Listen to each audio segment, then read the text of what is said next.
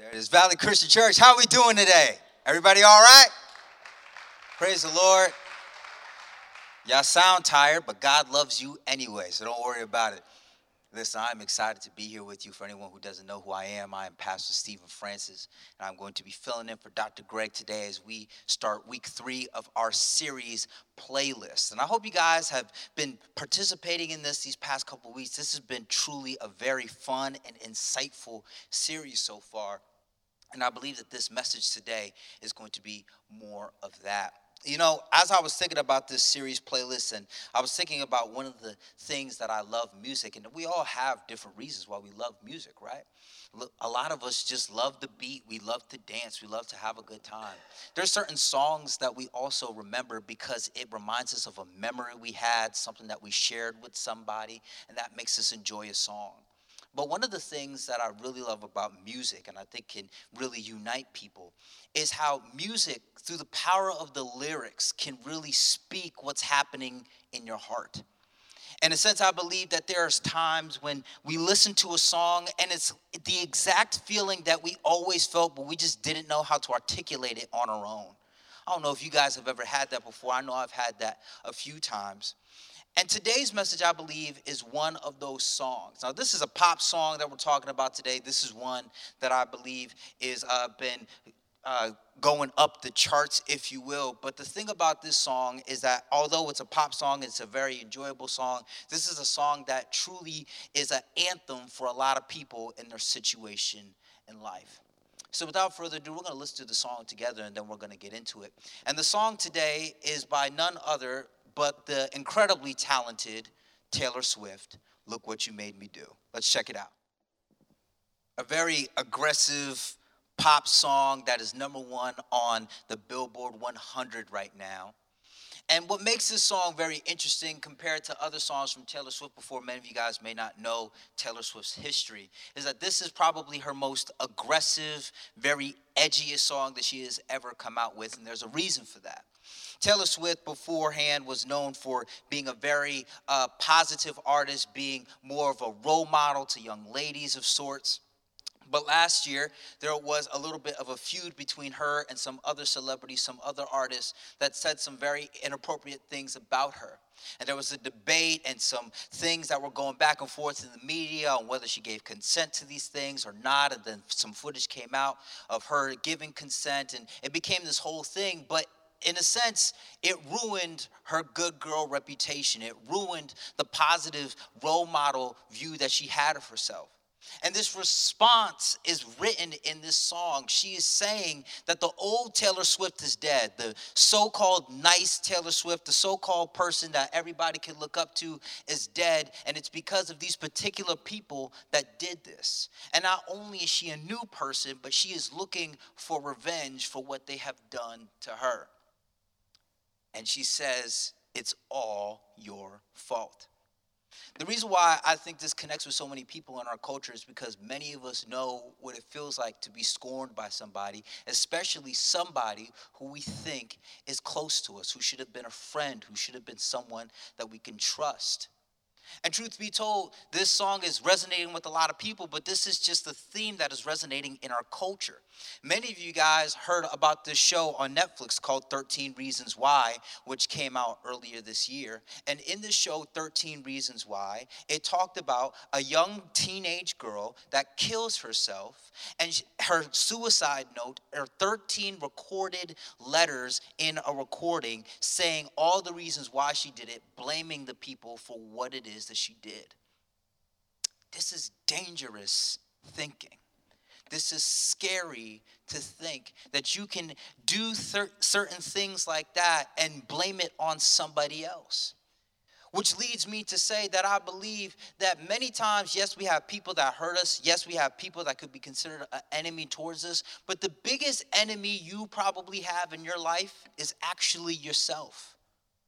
Because you will convince yourself of doing very mean things, very horrible things, and justify it based upon what someone else did to you.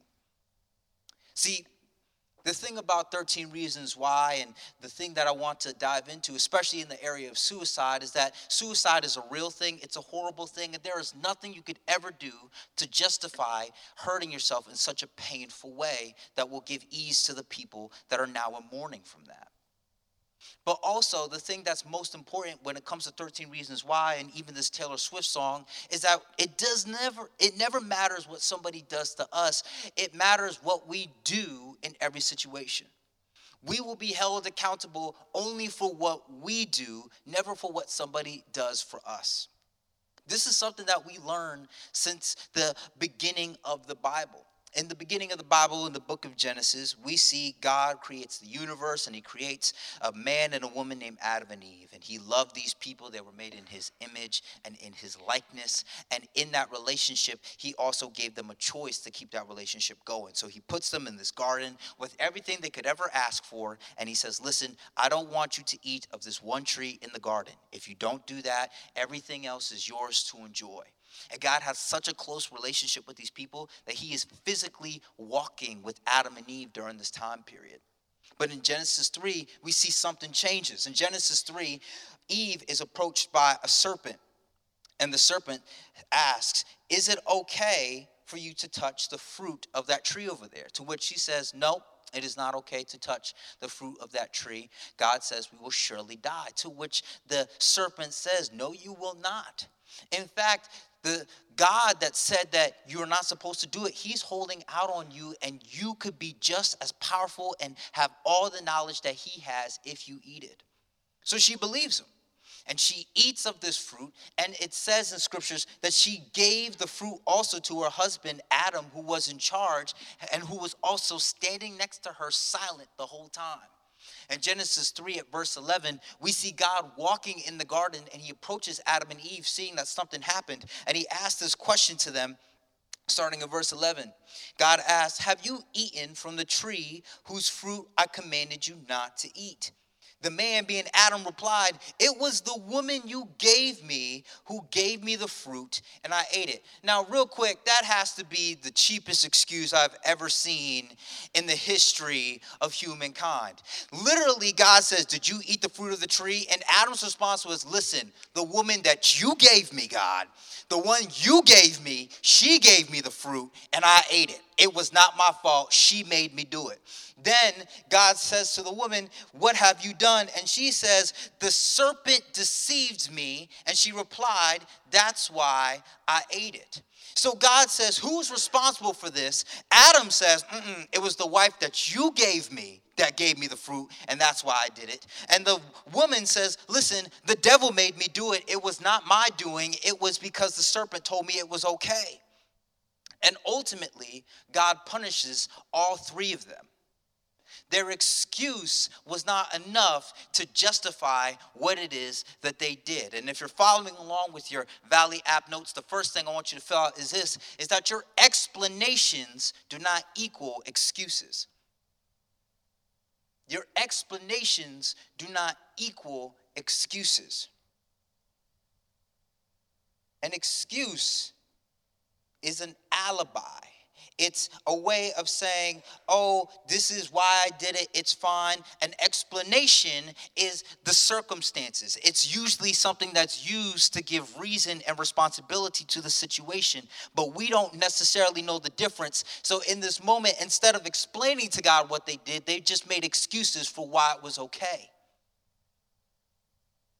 But the thing that I love about this, though, yes, destruction came and sin came into the world and things have never been the same ever since, is that God never used us as an excuse to not love us.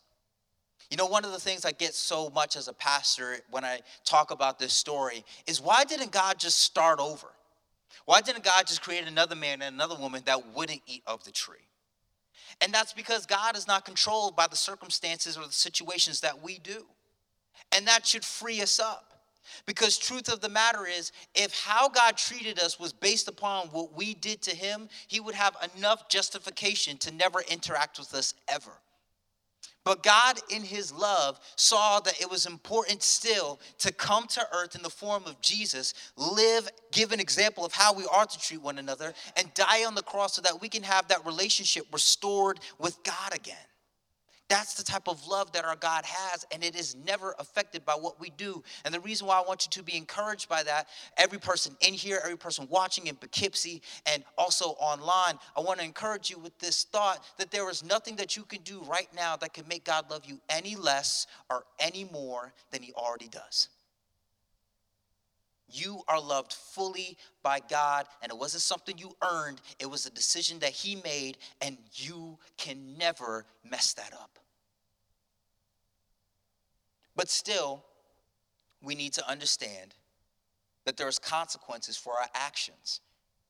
And Jesus sees this. You know, when Jesus was living on earth, he was a great example of love, of peace, and of forgiveness. But still, But still, when it came to Jesus, he was not naive that we lived in a dangerous world. In John chapter 17, we see Jesus praying to God, which, by the way, reminds me of this very random meme that I saw that I thought was hilarious because I grew up in church, where Jesus is praying in the garden and he says, "Are you there, God? It's me, you." Some of y'all may not get that. That's fine one day, but we're going to keep going. Jesus is in the garden and he's praying to God, and Jesus says these words, "I am coming to you now." This is Jesus talking. "But I say these things while I am still in the world, so that they may have the full measure of my joy within them. I have given them your word, and the world has hated them, for they are not of the world any more than I am of the world. My prayer is not that you take them out of the world, but that you protect them from the evil one. They are not of the world, even as I am not of it. Sanctify them by the truth. Your word is truth. As you sent me into the world, I have sent them into the world." The them that Jesus is talking about is you and me. People that believe in Jesus Christ, that believe that he died on the cross for our sins. Jesus has now sent us to be ambassadors into the world. Scripture testifies of that. But Jesus is also saying that the world that we live in is hostile. That the world that we live in is prone to hurt, is prone to attack. And because of that, he's asking for God to protect us while we're here in the world. And the thing that is used to protect us is his word. His word is the source by which we can find strength, by which we are able to find safety. But the problem is many of us keep getting hurt because we never knew God's word to ever protect us. And this is especially true when it comes to the relationships we have. This is especially true with even how we see ourselves. So with that, for the rest of the time together, I want to talk about three major key relationship things, both for yourself and for other people around you, that will help keep you safe in this world that can be hostile and hurt, so we do not end up having negative stories like we heard in this song. The first thing that we need to do is that we need to understand that your best life requires the best boundaries. You know, it's been my experience that the people that are in the most trouble at times were the people that had the least defined boundaries in their life. An easy way for you to understand this, an easy way for us to see this, is in the life of children. Do we have any parents in this room right now? Can you make some noise for me here online where you're at? I see they got you tired, but it's fine. They're in Valley Kids right now. Get your rest. But I'm not a parent yet. I am the proud uncle of 5 children, though, so praise God for that.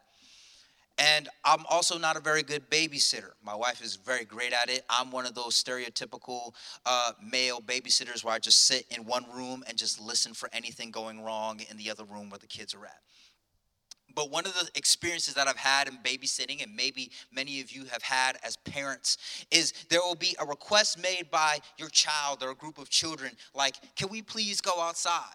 And you say, yes, of course, because they're no longer in your space. They can't hurt anything. They can't break anything. They're fine. But isn't it crazy how you can say something like, "Go outside and play," and still they manage to find the craziest things to do to get themselves in hurtful and dangerous situations? So many times have I had to walk outside and be like, please do not pull her hair. Please do not eat that. That is not food. Please stay out of the street. These are the things that happen because kids just don't have the boundaries yet. They don't know what those boundaries are. The other thing too, and I'm an actual witness of this as well in my own life. I remember when I was 5 years old and I was being babysat by my sisters. My sisters are about 10 years older than me. And I asked my sisters for some juice. And they were like, fine, go into the fridge, get the juice yourself. And I was like, okay, cool. So I went into the kitchen, I walked up to the fridge, and I opened the juice. And I opened the fridge looking for juice. And I'm looking for one of those Mott's juice boxes or like a Capri Sun. But I knew that we had grape juice in there somewhere, but I couldn't find it. However, I could find this really good-looking grape juice that happened to be in this glass bottle in the drawer of the door. I was like, well, this looks great. Mom drinks it all the time, so let's give it a shot. So I take out the bottle. I pour a little bit. I take a sip or two. I was like, this juice tastes weird, but whatever. So I'm drinking a little bit, and then my sisters realize, you know what? He hasn't come back with that juice box. So they come downstairs. They see me drinking this juice, which we all know by now was not juice. It's the Jesus juice. It's the fun juice. But anyway, and they stopped me. And they were like, you can't drink this. And I was like, why can't I drink it? It was like, this is mom's juice. This is mom's special juice. You have to be of a particular age to drink this juice. But I didn't know. That was a boundary that I had no idea existed. And because of that, I crossed that boundary. But now that I knew not to touch it. And here's the deal. I think many of us learn boundaries as we get older in regards to so many areas of life, but we don't learn it in how to have happy, healthy relationships. And because we lack those things, we always end up getting ourselves in trouble with relationships. So what I want to do right now, I want to name off 10 ways that you can see if you have a boundary issue in your life when it comes to relationships. And these are in your Valley app notes, and you can go ahead and follow along on there. If you don't have it, I recommend you download it, but I want to read these real quick. First way to know if you have a boundary issue is if you can't say no to people. If you exist in an unhealthy situation, like a relationship, a job, a school situation, even church, but you somehow feel compelled to stay, that's a boundary issue. If you fall head over heels in love with somebody after a first date, if you do things you don't want to do in order to please people, if you believe everything you hear, that is a boundary issue. If you constantly find yourself in relationships with people who are bringing you down, if you feel owned and controlled by greed, pride, and lust, if you avoid people you have issues with, if you feel like your life is out of control, if fear, guilt, or shame holds you back from what God wants you to be, you have a boundary issue. Now, those are 10.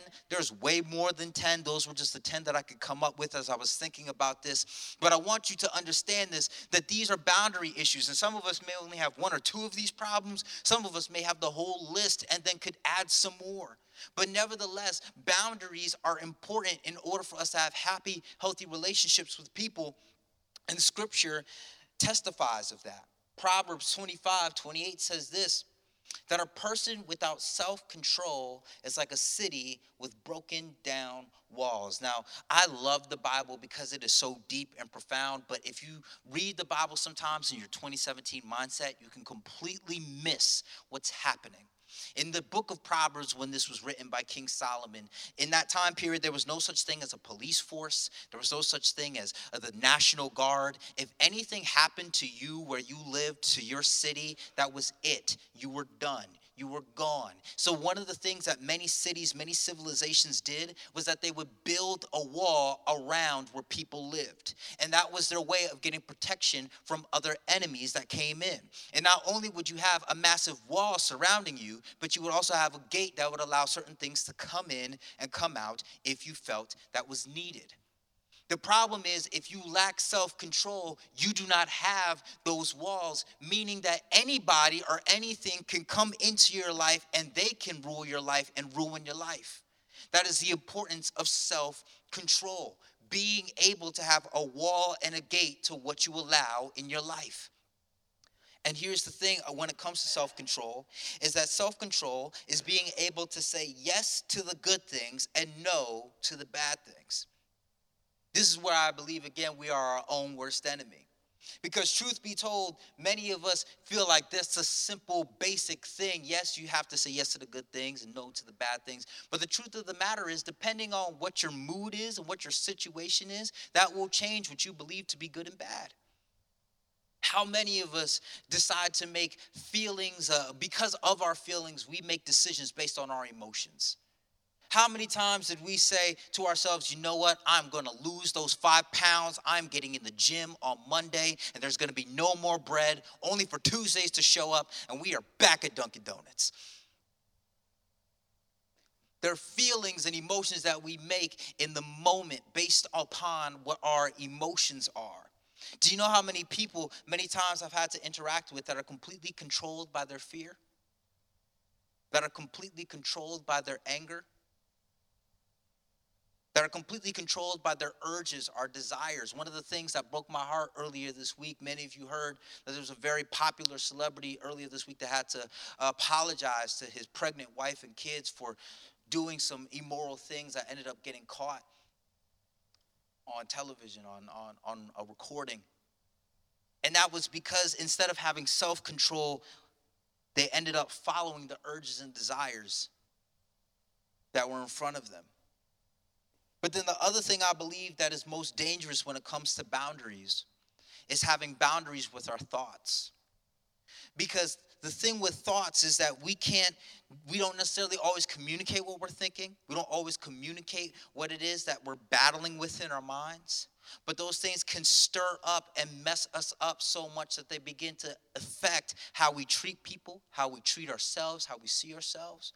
So real quick, I want to read something else to you. There is a Dr. Chris Thurman who wrote an incredible book about the lies we believe. And in that book, he lists 30 things many of us think, but we need to say no to. We need to put up the wall and say, I will not think that way. And I want to read these to you real quick because I believe these are important. And I believe this is also in your Valley app notes. First thing is this, that I must be perfect. I must have everyone's love and approval. It is easier to avoid problems than to face them. I can't be happy unless things go my way. My unhappiness is someone else's fault.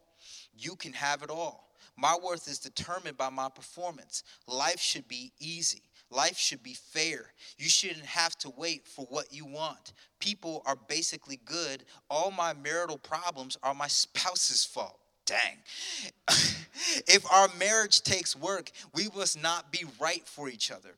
My spouse can and should meet all my emotional needs. My spouse owes me for all I do. I shouldn't have to change who I am to make our marriage work. My spouse should be like me. God's love must be earned. God hates the sin and the sinner. Because I am a Christian, God will protect me from pain and suffering. All my problems are caused by my sin. It is my Christian duty to meet all the needs of others. A good Christian doesn't feel angry, anxious, or depressed. God can't use me unless I am spiritually strong. If you ever think those things, if you ever cause yourself to dwell on those things, let me tell you right now, those things are lies. None of those things that were on that list, and there's more in your Valley app, I didn't read all 30, but none of those things on that list is true in the Word of God or even practical in life. Yet still we cause ourselves to believe these things. But moving on, I believe that there's another way that we can better ourselves, because when we have better thoughts of ourselves, when we see ourselves in the way that God sees us, it will also affect the relationships we have as well. Proverbs 12:26 reads that the righteous choose their friends carefully, but the way of the wicked leads them astray. I believe the better we think about ourselves, the better we see ourselves, we can also better the people that are around us. I believe Scripture also testifies of this, that if we have better, that the people around us are a reflection of who we are already and where it is that God wants us to go. Or where it is that we're going to end up going. And God does have a direction for where he wants us to be. Yet at the same time, if we do not trust in what God has for us or what he says about us, we will always end up settling with something that is less than his will. But I want to move on because I think there's another way that many times we end up messing our lives up. And that's this, that we don't let bitter get in the way of better. Now, before we go any further, I do want to ask this question real quick. On a show of hands, how many of you are willing to admit that you had a very awkward middle school phase? Anybody in here? All right, a few of you. The rest of you are lying, but that's fine.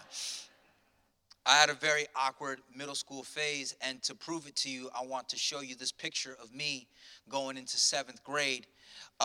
This picture is known as the Biggie Smalls era in my household. This is actually a picture of me in Jamaica with my sister, who I cut out because it's not about her right now. But this was what I was like back in middle school. And I remember after I got back from this trip and I was on my way to school, I remember one of the things that I got to do, I got some allowance from a parent. And I decided to go to CVS. And while I was looking in CVS, I found some of what is, to this day, probably one of my most favorite snacks, but it is not good for you at all, the Hostess white glazed honey bun, all right? When you put that joker in the microwave for a couple minutes, that thing will melt in your mouth. It's incredible, all right? So I bought that honey bun, but I told myself, school lunch sucks, so I'm going to hold on to this and eat it tomorrow at lunch. And you ever have it where like you have something in the fridge or you know you're going to have something for lunch or dinner and you are excited, like literally you are smiling around the office or around you where you are because you know your lunch is about to be banging? That was me all day at school. And I remember I got to lunch and I opened up the honey bun and I had my tray of other foods there, you know, an apple or whatever else. And I was getting ready to eat it, but then I heard a friend of mine, call me from the other side of the room, and they wanted me to sit with them. They were sitting with another group of people that I thought were pretty cool, so I was excited. So I picked up my food, and I walked up over to the people over there. And when I walked up, there was a guy that was sitting on the table, and he saw the honey bun on my tray, and he smacks the entire tray out of my hand. And his response was, "Boy, you too fat. You don't need that." To which everybody that saw it began to laugh. And what made that situation even worse for me when I think back on it is I didn't say anything. I didn't have a cool comeback. I picked up the tray of food that was all on the floor, including the honey bun. I was really looking forward to that, by the way. Threw it in the trash. And I hid in the bathroom for the rest of the lunch. I hid in that bathroom feeling like the biggest loser on the planet. And I didn't know what to do from there. And maybe you guys resonate with that. Maybe you've been bullied before. Maybe someone made you feel less of yourself because of how you looked or maybe even how you behaved. And I remember thinking to myself all of my options. I remember saying, you know what, I can go out there and I can try to smack the food out of his plate. And then I remember thinking, you know what, I'm just going to go home. I'm going to put in some Tybo tapes, get as strong as possible, and beat this guy up. I also remember thinking, you know what, maybe I should just go to a different school. Maybe I should try to find somewhere else for people to accept me and love me. Maybe you guys resonate with that, and I think there's even other people that have experienced even worse things than that, but I think we could all agree if you've ever had an experience like that, you can say, you know what? Stuff like that can mess you up for the rest of your life. Stuff like that can keep you in a place of bitterness that is hard to escape and can even affect the actions that you don't even realize are a product of what happened back then. I believe that we need to be sure that we never allow bitterness to get in the way of what it is that God has for us, the better that we have. Because let's be real, it doesn't matter how good your friendship is with other people. It doesn't matter how well you try to protect yourself. We will be hurt in this life. Jesus prayed knowing that we will be hurt in this life some way, shape, or form. But if we stay bitter, we also stay stuck in one place. I believe bitterness is a sickness that will stump your spiritual growth, stump how you see the world, stump how you treat people.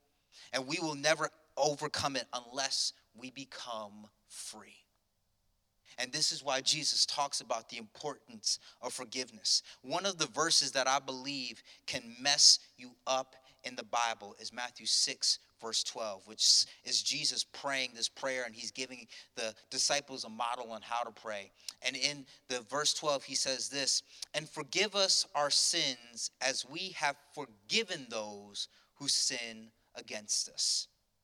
And this makes me a little upset because it's so easy to be like, God, please forgive me of my sins, and also rain fire on all of those who have ever hurt me in the past. But what this verse is trying to communicate to us is this. Jesus is saying, however difficult it is for me to forgive the person that hurt me, it was also just as difficult for Jesus to be able to forgive me of my sins by dying on the cross. Yet if he managed to find the strength to die on the cross so that my life could be forgiven, how much can I be able to forgive the person for just knocking a honey bun out my hand? Or whatever the situation it may be for you. And let me say this as well, because many times a lot of Christians get bad raps when we talk about forgiveness. Us saying that we forgive somebody does not mean that that person should not be held accountable for their actions. That does not mean that there should not be legal action charged against a particular individual because of what they did. But what it is saying is that I'm going to release myself from the bitterness that you caused in that situation. And I'm going to live a life that will not be held back because of what you did in one moment. Evidence of this that I think is so powerful was in the Charleston church shooting that happened in 2015. In 2015, many of you remembered, a young man walked into a prayer service during a predominantly African-American church and shot and killed 9 people. His specific intent was to kill black people. And after he killed the people and he was arrested, which, by the way, he was given McDonald's on his way to the hospital, which is crazy to me, but that's another message. But still, he ended up getting convicted, and during the whole process of his conviction, there was an opportunity for the loved ones that were hurt by this individual, for the loved ones that lost somebody because of this individual, to say something to this man. And I want to tell you some of the things that were said to him because it's so amazing to me. Because if anybody has any reason to be bitter, it should have been these people. In our eyes, they had every reason to be justified to hate this person. But this one woman said this, "I am a work in progress, but I'm very angry, but I have no room for hate. I am called to forgive, and I make a decision to pray for you and your soul." Another individual said this, that my only regret in this situation is that we have not met you sooner, because if we did, we would have invited you to our church. This ability to forgive not only helped those individuals in that situation, but the politicians of the area of Charleston believed that it was because of how they handled that situation that there was also not riots in the streets of Charleston after. Our ability to forgive and let go of bitterness in our lives does not only help us be better people, but it can motivate other people around us that know our story. There's one more thing that I believe is important for us to understand when it comes to living a life free of the pain and hurt of others, is that we need to know when to bring help or to break away from the burdened. Galatians 6, verse 2 to 5 says these words, "Carry each other's burdens, and in this way you will fulfill the law of Christ. If anyone thinks they are something when they are not, they deceive themselves. Each one should test their own actions. Then they take pride in themselves alone, without comparing themselves to someone else. For each one should carry their own load." Now that seems like a lot. I'm going to go ahead and expound on that a little bit, try to make it plain. because it can seem like a contradiction how first it says that we are supposed to carry one another's burdens, but everybody's in charge of their own load. This is shipping talk. This is boat conversation. What happens is that a cargo ship or a cargo boat in that time period was considered to have a load, meaning that they had something that they were able to handle. They had something on their boat that they had the capacity to take. But every now and then, maybe because of a lot of fish that they just caught or something, it would cause for the ship to become burdened, meaning they needed for another ship to show up and help them with what was on their boat, to relieve them of the amount of pain, or the amount of stress that was on the boat, physical stress.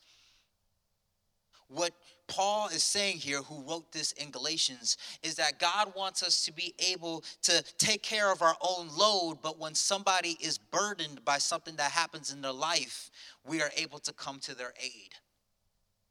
The best example I can think of this is actually just a few weeks ago. A few weeks ago, we heard about what happened in Houston, and we are praying not only for Houston, but for Florida, the entire Caribbean, Puerto Rico, especially right now, as they're dealing with an onslaught of hurricanes. But we as a church decided that we were going to pull together, and we decided to give over $10,000 to those that were suffering in the area of Houston. And we've done even more than that, sending people aid from not only Houston, but also Florida as well. What we did in that moment was helping a city that was burdened in that time. Something happened to them that they were not able to handle themselves, so we sent aid. We would not send $10,000 to Houston if Houston was doing just fine. As nice as that would be, if you feel like giving me $10,000, I'm doing just fine, but I'll take it. But nevertheless, we don't do that because we can see that someone is able to handle their own load in that moment. And this is why I believe that many of us get hurt. Jesus also testified of this. He echoed this in Mark chapter 5:17, where he hears some people complaining about him because he is hanging out with sinners. He's hanging out with tax collectors. And his response to that is this: it is not the healthy who need a doctor, but it is the sick. I have not come to call the righteous, but sinners. What Jesus is saying here is not only am I here to help those that do not know me, but why else would I help out those that already know me? They can follow me for themselves. They have the ability to do that for themselves. Now, let me get to the point. I believe that many of us are trying to help those that are burdened, when in actuality, they're just dealing with their own load. And that can hurt us. I believe many times we believe that we want to help somebody that is dealing with a burden, but they don't want the help that we are trying to offer. And again, that can get us hurt. The thing about this that we need to understand is that there are people that are burdened, there are people that are broken, there are people that need our help. But I think sometimes because of our affection for a particular person, because this person is in our family, we start to think that it's okay for us to just do everything that we can for them, when in reality, maybe it's best, maybe it's God's will that we let God be God and we step back and let them try to handle it. Many times we hurt ourselves trying to give help to somebody when in reality they don't know they need help and they need to confess it for themselves before we can actually give help to them. We can hurt ourselves so deeply when we do these things, but when we understand what God's word says, when we understand what it is that he has placed in us, we can be protected in those relationships with each and every person. We could also better protect ourselves from ourselves. And in the time that we have together, I'm closing now. I just want to ask this question to you. Are you the person that's burdened in this room today? Has something in your life caused you to just start to sink? Has something that somebody did to you left you in a bitter place? And you're moving on, you're doing good, you're trying to handle your own stuff, but at the end of the day, you're stuck. Are you the person where because of lack of boundaries in your life, someone ended up showing up and ruining what it is that you tried to establish for yourself? Are you overran by your own thoughts that have you now doing things and acting out in ways that aren't true, that aren't real? I want to pray for you today. And I want to pray that whatever it is that you're dealing with, whatever it is that you know someone is dealing with in your life, one of these three, that you find the healing that you need today, the victory that you need today. And I also want to do a second prayer, because maybe you're in here right now and you don't realize this, but you do feel the burden. You do feel the boundary loss. You do feel the bitterness. And you also haven't received Jesus Christ, who is able to heal these things, who is able to help with these things. I want to make a prayer for you as well. I'll let you know that he is with you. So let's pray together. God, I thank you for each and every person in this room. I thank you for each and every person watching online, each and every person that is in the Poughkeepsie campus. And God, I ask today that wherever we are in this situation, wherever we feel hurt, wherever we feel that we can't move on, wherever we feel like the good person that we could have been is dead, I pray, Lord, that you, through your resurrection power, bring life to us now. I pray, Lord, that you give us the ability to say no to the bad things and yes to the good things that you would have us to say yes to. I pray, Lord, that today that the bitterness that we have because of a divorce, because of something that didn't go our way, because of anything, Lord Jesus, that we'll be able to find freedom in you to forgive today and let go of those things that have kept us trapped for so long. I pray, Lord, that if many of us feel burdened, that we feel like we're sinking, that we feel like we're being sunk because we keep trying to help the wrong people, I pray, Lord, that you give us the freedom today. Your scripture says that your yoke is easy and your burden is light, and we pray, Lord, that we take hold of that in this time together. God, I pray, Lord, that you give ease to our hearts, that you give us the boldness to walk in the way that you would have us to be. Thank you, Jesus. And right now, I want to pray for each and every person in here that has not received Jesus Christ. And you feel today that is your day, that you need to have him in your life. You need to be free from the burdens, from the lack of boundaries, from the bitterness. Scripture says that if you declare with your mouth Jesus is Lord and you believe in your heart that God has raised him from the dead, you will be saved. And it is with that knowledge, I want to pray this prayer, and I want you to repeat after me. There's no magic words to this. It's just you saying the position of your heart. Repeat after me. Dear Jesus, thank you for dying on the cross for me. Thank you for loving me when I couldn't love myself. Thank you for loving me when I was unlovable. Lord, I ask that you come into my life. I ask that you be my Lord and Savior. I ask that this journey with you help me to live in the boundary, to live free of the bitterness and free of the burden. Thank you, Jesus. In Jesus' wonderful name, amen and amen. Thank you for listening to audio from Valley Christian Church, located in Hopewell Junction, New York. Please visit us online at valleychristianchurch.net for more information. Thank you.